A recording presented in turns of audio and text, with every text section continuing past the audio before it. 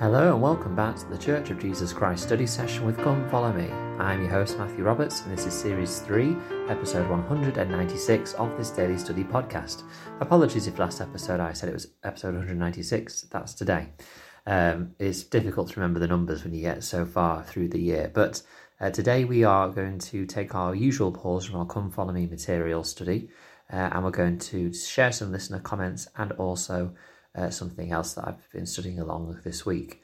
So first, listener comments. Not a whole lot this week. Again, a very busy week, as I didn't really get a chance to post much on Facebook. But as always, you are more than welcome to post something on the Facebook group, Church of Jesus Christ Study Session with Come Follow Me. Even if I haven't posted anything, just to share what you've learned from this study or from your studies this week.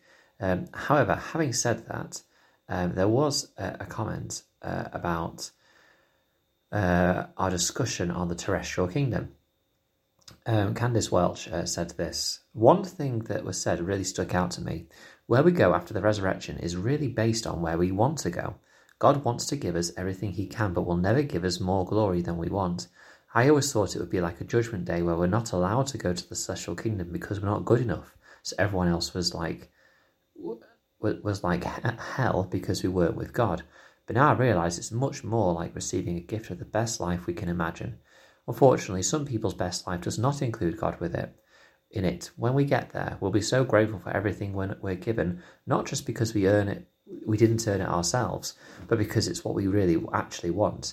So if we truly want a celestial glory, we will try to live that type of life now, and we'll want it and be happy with that type of life in the next life. Same with those who are perfectly happy with the terrestrial or telestial glory. It's the type of life we strive for now and want for the future. Close quote. I love the point she makes about trying to live that life today. We often look at the kingdoms of glory as future states, things we will earn or receive, in a future time. But actually, the way we shape and mold our lives now is preparing us for that type of living. It is, and we often refer to judgment as the final judgment, and I think that is right. That is the term that is in the scriptures. But as we study and as we learn more and more from the scriptures that we have from living day prophets and apostles, we can see that there is actually a lot of our desires that shape what we receive after this life as well.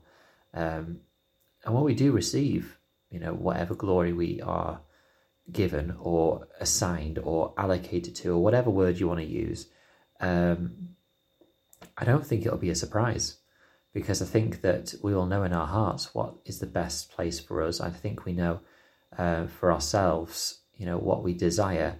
And also, I think as well, we will know because we will have recognized it when we have been resurrected. Are we in the morning of the first resurrection? Are we resurrected later on in the time where Christ is on the earth in the afternoon, or the whatever it's called, the evening of the first resurrection?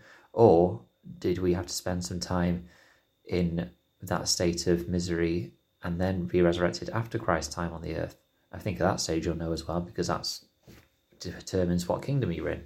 So I think that there's a number of things there which are interesting, but I loved Candice's comments, really agree with that. So one of the things that stood out to me this week was actually an article in the Church News Ensign.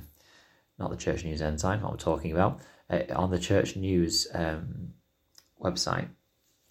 And I've mentioned the Church News website before. It's been a while since I dipped into it. I do dip into it each week generally, but it's the first time that something stood out to me that I wanted to share as part of this study session.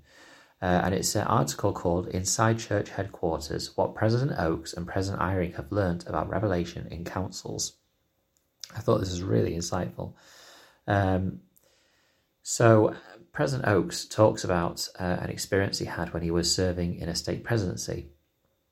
He said, the article says, quote, in one of the first meetings he attended, the stake president indicated a stake centre needed to be built to accommodate the large number of units in the stake. The stake president suggested the stake centre could be located in the western suburb of Naperville and asked what his councillors thought. The first councillor said he thought it was a good idea. President Oakes recalled, and I said, I think that it's a bad idea. After a few minutes of discussion in which President Oakes outlined his concerns with the location, the stake president invited his councillors to pray about the decision and planned to talk about it at their next meeting. The instant I put it before the Lord, President Oakes said, I got a strong impression as I've ever had. You're wrong. Get out of the way. At the next meeting, he was on board with the building, the State Centre in Naperville. The purpose of the council was to introduce a subject and to stimulate me to prayer, and with the benefit of revelation I came in line, President Oakes said. We had what the Lord wanted, unity, and a State Centre was built, and yes, you'll find it in the western suburbs of Chicago.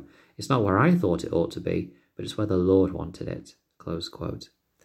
I think right there at the beginning of this article, there is a very humbling message here about how councils are not about our strong opinions or our experience that we bring to the table and our reasonable or rational way of, thinking things through. Councils are about receiving revelation, counselling together and then seeking the will of the Lord to know in what direction that he wants his church to go. And actually, it could be a very administrative thing, such as the location of a church building or the way we use funds for a certain thing. Or it could be very ministerial kind of focus of how do we help and support this individual or family. And so that was a really interesting way to begin this article. It then goes on about how we invite a revelatory process. But I think that there's a reference to a kind of a well-known event where President Eyring speaks about not being unified in a Quorum of the 12 Apostles discussion. And I have heard this before, and I have actually shared this as a study session before, but I'll share it again because it's in this article. President Eyring says, or the article says, quote, President Eyring remembers observing a similar principle the first time he attended a meeting with the Quorum of the 12 Apostles. Not yet an apostle at the time, President Eyring was a guest at the meeting. As he watched the brethren discuss an item, I thought they had reached, after a lot of differences, a consensus, he recalled. And the president of the church who was in the chair said, I sense there is someone in the room who is not settled yet. We'll bring it back another time. President Eyring said as they filed out of the room, he noticed a member of the Quorum of the 12 Apostles tell the president of the church, thank you. Close quote.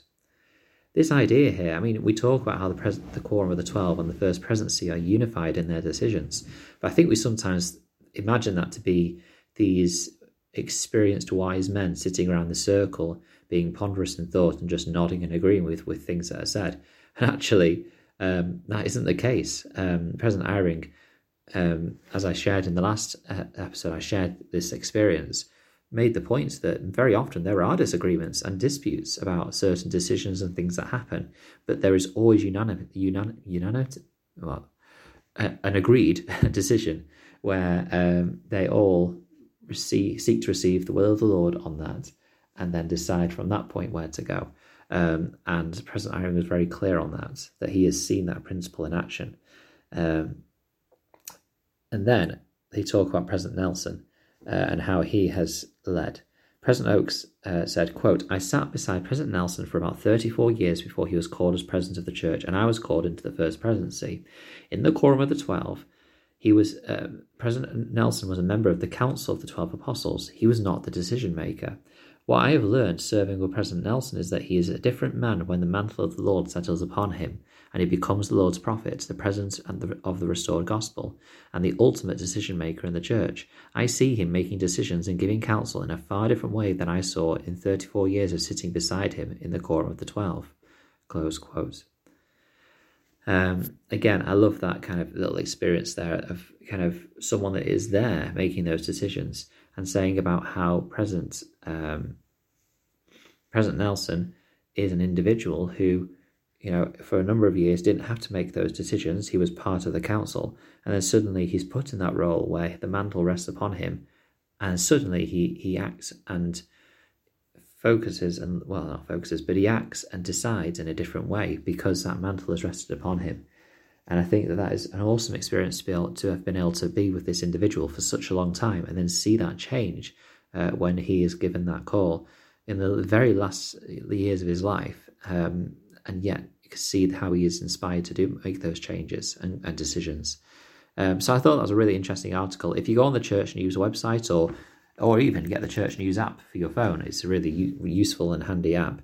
It's one of the first few articles on there right now. So take a look. It's really interesting. Thank you very much for the study today and for listening. Thank you for your comments and your thoughts on the Facebook page. And don't forget to email lestudysession@gmail.com your feedback or any thoughts or study that you've made as well. And until we meet again.